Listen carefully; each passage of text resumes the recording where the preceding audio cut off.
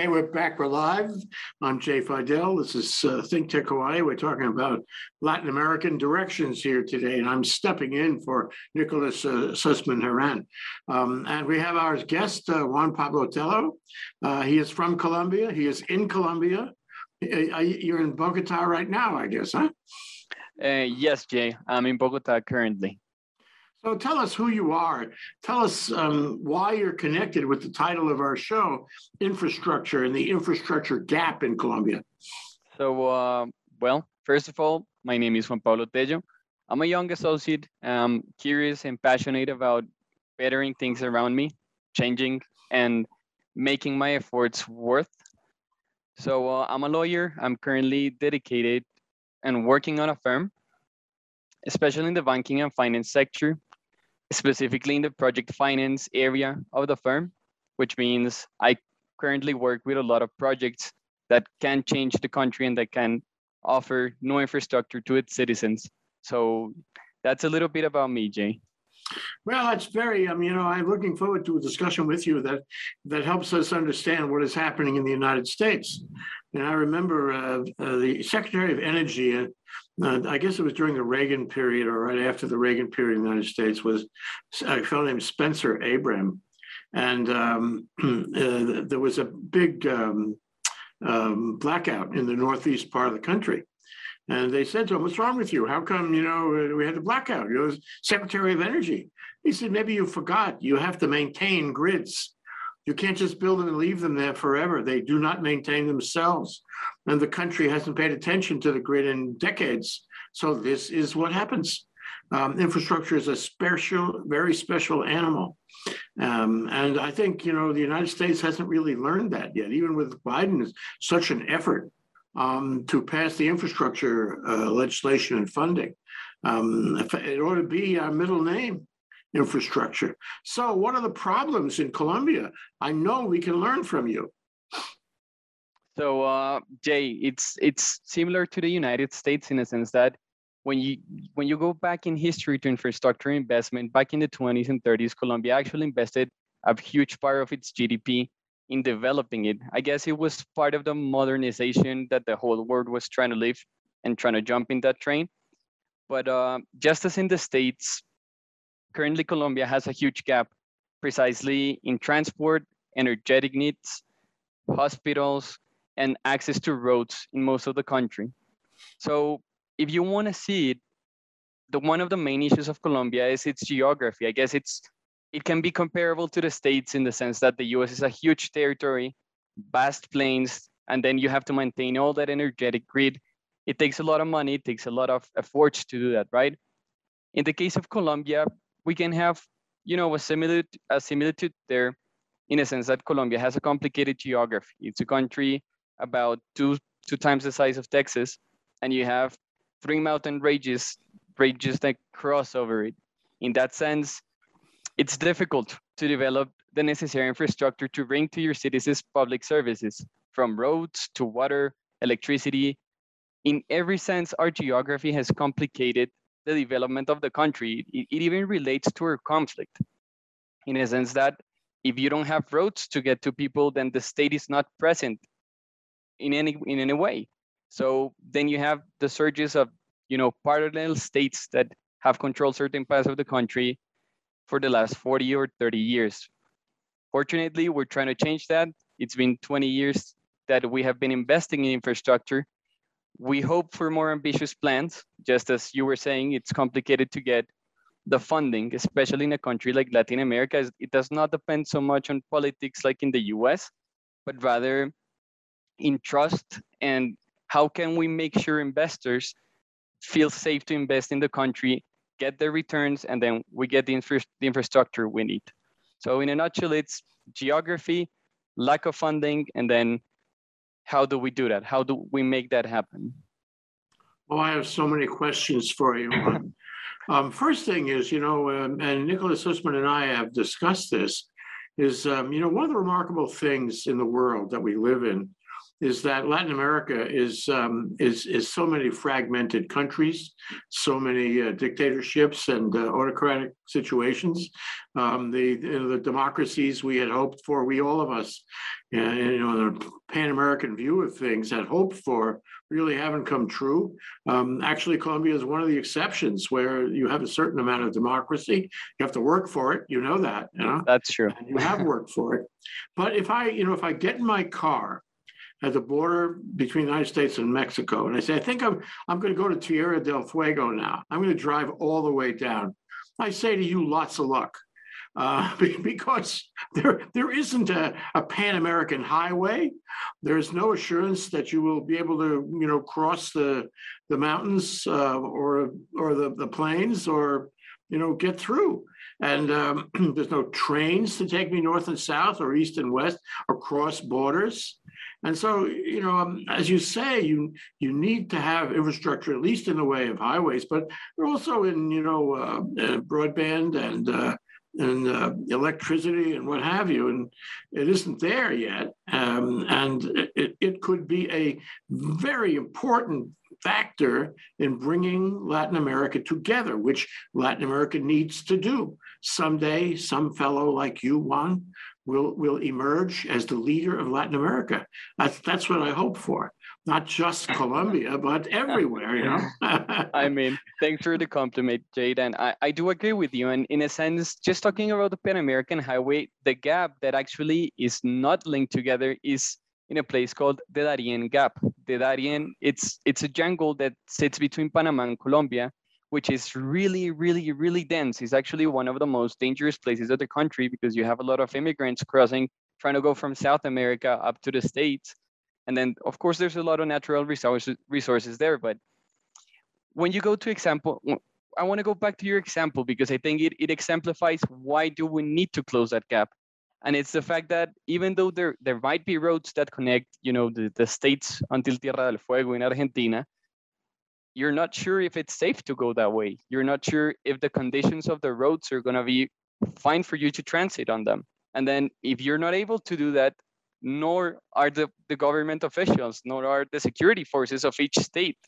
So for me as a Latin American, it's really interesting to see how other countries in the developed world, let's call it the global north, they focus on different social issues. But in Colombia, you kind of have to go back to basics. You can be in Bogota, which is a place that has everything. You have top-notch internet, top-notch electricity, everything's fine, just like another place in the world, right? But once you drive 6 hours away from Bogota, you're in a different planet. So I guess we all need it. And for Latin America to, join together and to actually prosper and escape that middle income trap that most of our countries are in, I guess it's mandatory to have that link between us. Not even just in roads, but let's talk about networks.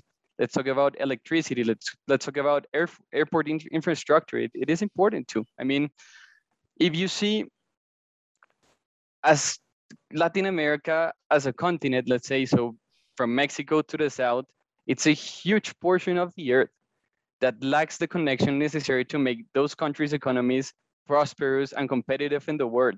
So I guess, yes, for us, it's fundamental. But when it goes to changing it, I guess we have certain structures that we can apply that have been working in these countries and that are actually changing things that governments are not, prone to do or that do not have incentives to do. I don't know if you want to go into that. Oh, I do. But first, I want to make the comparison you were talking about. So, in South America, as in Africa, these countries are underdeveloped in terms of infrastructure, clearly. I remember learning, and I think it's an important lesson, and you can learn it from any academic anywhere, is that if you have cheap electricity, you have a better economy. If you make access to electricity available everywhere in the country, the better economy goes everywhere in the country. It's that simple. It's, it'll find a way to the electricity. And the same thing with transportation. So if you look at Japan, Japan is fluid. people go from one end of Japan to the other end of Japan all day long. They go on trains because the trains are very good and very fast and on time and clean and cheap and all that. It's very fabulous, but it brings the country together. It makes the country an economic unit. If you go to China, China is focusing on this too. It has speed trains from one end of the country to the other. It's all available, as you say, for commerce, for electricity, for security forces. They focus a lot on security forces in China. But the point is, it brings the country together, makes the country more effective, and it supports centralized government, which may or may not be a good thing morally, but in terms of the economy, it's good to have centralization. I think in Europe, it's not so clear, but in Europe, there's a lot of cross-border activity, and of course, they're very aware of energy and roads and airports and all that. So what you have, in what you call it, the Great North, in these countries and continents where there is infrastructure, they're much better off. And it's almost like if you were going to make a sequence of priorities, you would say, well, let's see, where do we begin? What's first base? Well, for Bogota, for Colombia, for so many countries in South America, first base would be exactly what you're talking about. Build the infrastructure, connect the country with itself, with its human resources, and with its natural resources, which are valuable. And in order to be extracted, you have to reach them and so forth.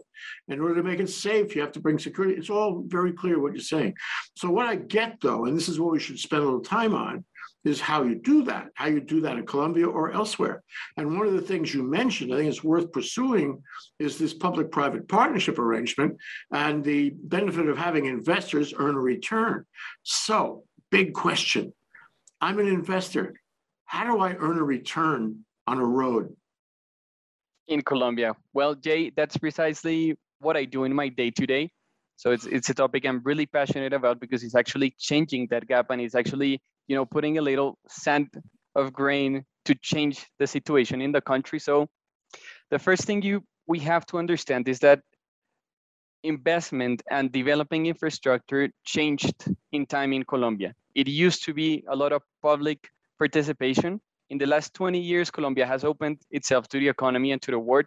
And it's a big part of why the country has changed, why we achieved the peace process we did a couple of years ago. And what happens is you give the opportunity to private investors to cover the gaps that the government is not able or does not have an incentive to do so, right? And how it works is these private investors look for financing either in multilateral banks, local banks, international banks to finance the projects, and then the cash flows of the projects are the ones that repay the loans and therefore repay the sponsors and the investors. So that's in a nutshell how project finance works in Colombia. In most of the world, it does. But what has happened is the government realized that Colombia was a good investment and they are selling it to the world. Most of the private-public partnerships we have in airports, roads, seaports, right now we're going, the government is focusing a lot on railroads, especially in Bogota. They are building the first metro line of Bogota, despite having a huge BRT system.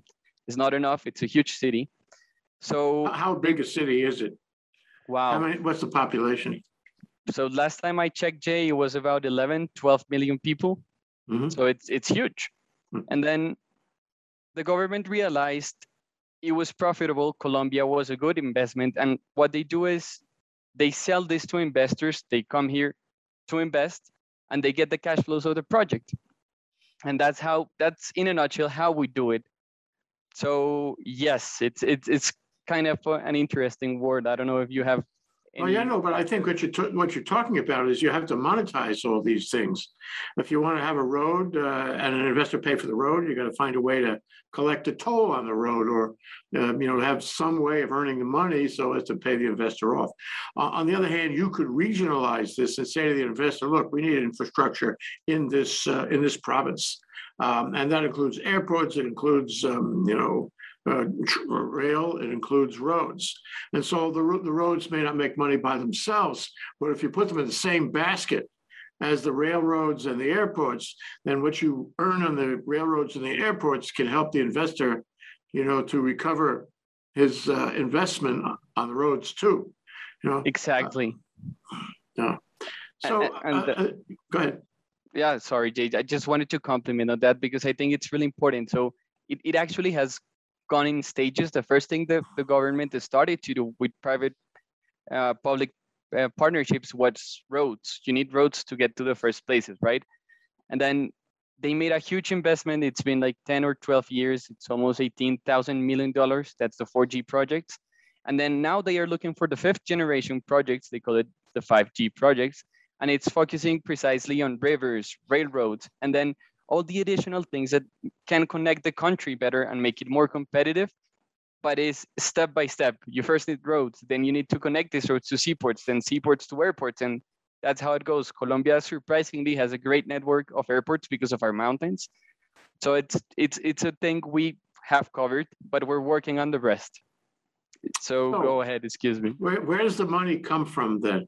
I guess I'm going to assume from what you said, the money does not come from the government. The permissions come from the government, the incentives come from the government, but the actual investment comes from somewhere else, maybe bonds. Where does it come from? So it actually depends on a case-by-case scenario on the project, but to make it, a broad thing and have categories on it, you have private investors. Let's say they are really prone to invest on hospitals, on schools, on public services, because the utilities companies usually have a stable cash flow because you need water, you need electricity. So private investors are really fond of these kind of projects. They usually can be investment funds from all around the world with, big wallets. You can have institutional investors such as pension funds from different countries. They like to invest in energy. They look for projects that have a stable cash flow. That's energy. That's the safest one you can go to. And then you have transportation projects or even network projects. So in transportation projects, you have a mix of both. So the government can participate in the project by issuing bonds. We have done that before, or by just simply giving public debt to the project, with the condition that private investors such as multilateral banks or international and local banks put the rest of the money. So it's a mix. And these kind of structures, what they look for is to minimize risk and to make it profitable. So in a sense, you have different industries, really stable ones like energy, let's call it medium ones like toll roads, railroads, the metro system in Bogota. And then you have riskier investments in networks or acquisition financings in companies in Colombia. You have a little bit of everything, but those are the players that invest in the country. I have so many questions yet. We should plan to spend about 6 hours here. So, how do you prevent situations where the investors are goosing the system for too much profit? How do you regulate them so they don't rip the local, economy off? So it depends to what sector the project is in. If you go to the energy sector, which is one of the more sensible ones because the population itself is the one sustaining the system, paying the bills every month. In Colombia, the energetic market is it's regulated, it's centralized. So actually the government can manage, how the things are priced and how much money the investors get. So we don't have cases like what happened in Argentina a couple of years ago, that you have a fully privatized market full of investors and then investors just raising the tariffs, then you have the government rejecting those raises, and then you have a political and economical problem. In Colombia, the energy market is centralized and is regulated, and therefore the government can have a say in how much you can raise things or not. And it's even planned in the project. So when you have, let's say, a thermoelectrical plant or a solar powered plant in the country, investors know how much they are going to get from the day zero until the project ends 45 years after. So that's one way. We talked before about, the maintenance of the infrastructure, and my story about the northeast part of the United States energy grid, nobody paid attention. And, that's the case with the rivers and rather the bridges, which we saw a bridge failed just the other day where Joe Biden was there in that city and the bridge failed right there and then. It's really interesting, made a point. But there's all kinds of infrastructure in this country that are failing, that have failed because there's no plan. There's no plan to either make the sequence that you talked about, first the roads, then the railroads and the hospitals, so forth. There's a sequence and it's complicated. I mean, you need a computer to figure out, maybe you need artificial intelligence to figure out which one goes first. But anyway, and how you follow up. But my big question is, does the system you're describing, with funding, infrastructure, public-private partnerships, a certain amount of government regulation, does that also wrap around the notion of maintaining it? Because the worst thing you can do is build it and then turn your back on it. Yes, it does. Actually, I mentioned before that these structures are prepared to balance risk between different players, right? So what you do is, of course, you have the construction of the project, and then it starts giving you profits, and then those profits are also given or adjudicated, let's say, granted to someone who's in charge of the maintenance, and then that maintenance has certain standards. So when you have one of these projects, Jay, you just not hire someone to build it, but someone to maintain it for the next 30 or 40 years, depending on the project. And then what happens is the government lets you do the project, lets you get the profits, but also makes you abide by certain regulations and certain standards. And then if they don't abide by it, then you have an event of default in those contracts, and then all the legal remedies that are available to the government or to the project company are going to be there for them to make them abide to the contract. But in the end, yes, what these structures foresee is not just constructing and building the infrastructure, but maintaining it in the long term. If you don't have any maintenance, then you're going to have things such as the one you just mentioned. And I mean, when you think about the United States and its infrastructure, I mean, it's clear it's a huge country. The costs must be gigantic compared to the ones we're managing here. But for sure, it's foreseen in the structures, Jay. Yeah. Well, I also think of China. I mean, I think China is always an interesting comparison. China went into Brazil, for example, and got control of iron ore in the western part of Brazil, and built steel factories and the like. And they got good prices on I think they mine it themselves, and they're taking advantage of the resources. China is everywhere. And I've heard that Russia is also coming into Latin America with similar arrangements. And China, you worry about China because of the debt trap arrangements where they lend money to a given local government that can never afford to repay them. It doesn't pencil out. And yet the government, maybe because of corruption or otherwise, they do that deal, and China winds up owning the port and controlling commerce in and out of the country. And so you run the risk of, what I want to call it, modern day global colonialism, economic colonialism, and we cannot have that. That's really backward stuff. That's going back into the 19th century is what it is. So query, are you concerned about that? Is Colombia concerned about that? And how do you protect against the debt trap kind of scenario that I described? So the first thing we have to take into account regarding Colombia and international investors, that's counting countries, international credit agencies, whatever investors wants to come here, is Colombia is a responsible country. Colombia, unlike most of Latin America, has always paid its debts.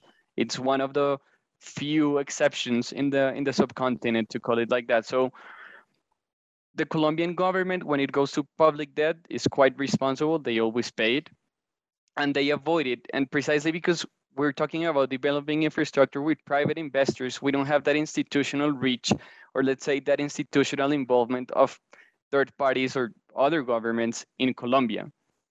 I guess colonialism is a huge question, especially coming, and is a huge question for me as a Colombian and as a lawyer, precisely because Latin America has been in a certain way subject to different big and huge empires throughout the ages.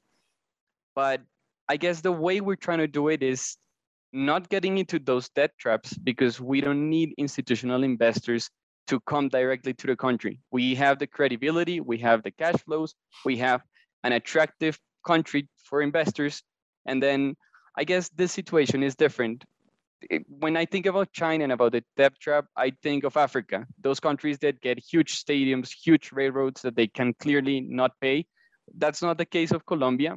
We can see that maybe in other countries of the subcontinent, but we are responsible. We know what we have. We know we are attractive for investors, and we try to keep our minds sound and our economy working.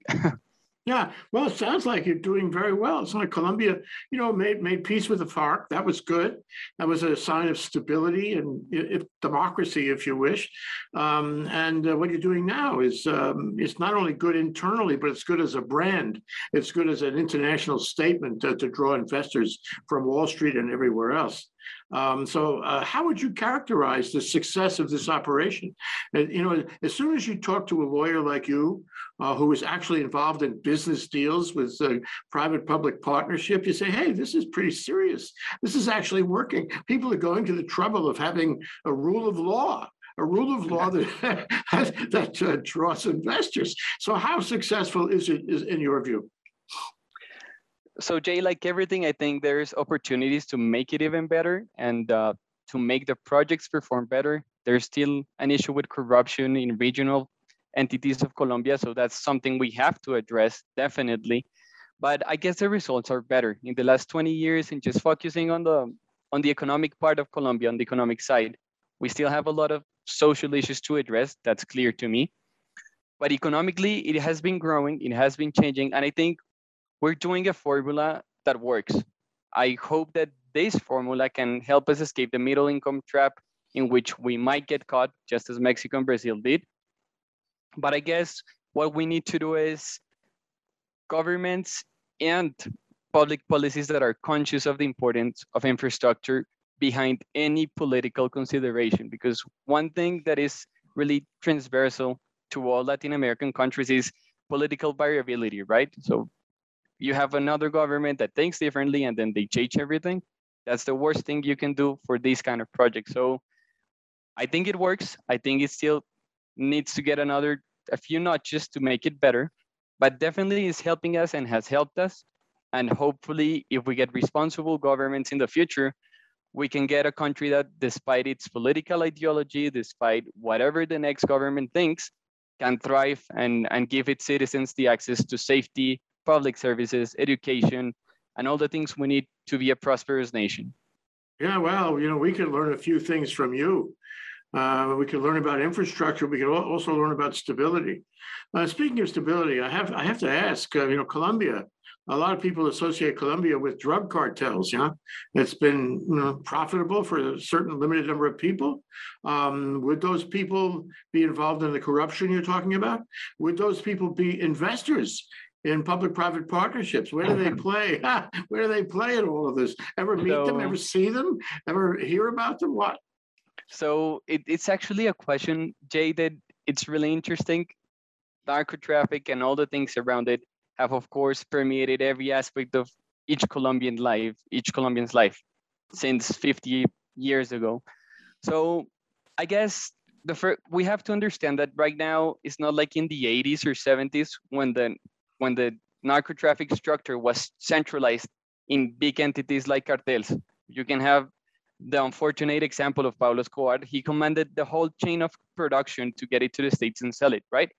Right now, it's a regional phenomenon. So you actually don't get those huge cartels like before that control all the chain of the production of drugs and even the delivery to other countries, but it's regionalized and it's spread all around the region. So it's more difficult to attack in a sense that you don't have one central organization that's commanding it, but multiple nuclei around the region that do little steps of the chain.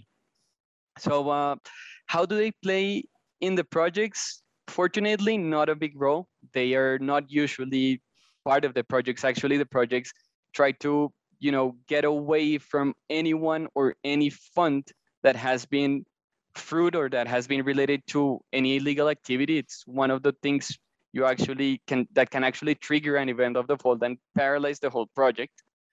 But it's an issue we can address. But I'm firmly convinced that if we get roads, if we get water, if we get education to those places where those nuclei of narco traffic still exist, people's going to change because it's going to be more profitable, to have different activities, to, if you are a farmer, to do different things than to produce cocaine or coke in order to get that product. So they play a part in a sense that they can change the safety of certain regions of the country. But as soon as you get infrastructure there, things start changing.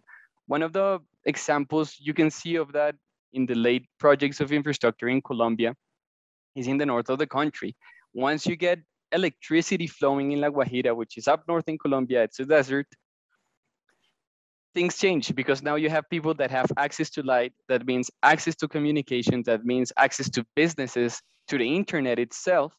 And then you change the dynamic of those places. So hopefully every time they play less of an important role, but yeah, they are still there, and we're trying to address those issues too, Jay.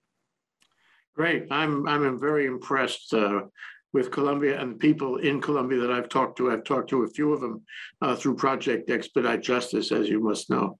But one thing I want to ask, my last question to you is a sort of a comparison, a comparative analysis, because we hear stories about other countries. Venezuela comes to mind immediately, but there are other countries too that are not only impassable, but stuck on autocracy. They don't have a clue about democracy. They lost democracy, and there doesn't seem to be any immediate opportunity to regain it. We're talking about countries where the economies are in the sink, and there doesn't seem to be any mechanism to regain it. How does Colombia compare? Let me put it this way: what's at the bottom of the heap? Who's really having trouble with infrastructure and all the good things that follow it? If you think about, like, Venezuela is a perfect example. Venezuela is not only a brother country to Colombia in a historical and social way, but it's like two twins separated from birth. They just decided to go different ways. Venezuela is the example of how economic crisis, how totalitarianism and authoritarianism can demolish what has been built. Venezuela was one of the examples of Latin America back in the 50s regarding infrastructure. Even today, if you go there, they have great roads. Some of them lack maintenance. But as of today, one of the things that is changing there is people do not have a reliable access to electricity or drinkable water.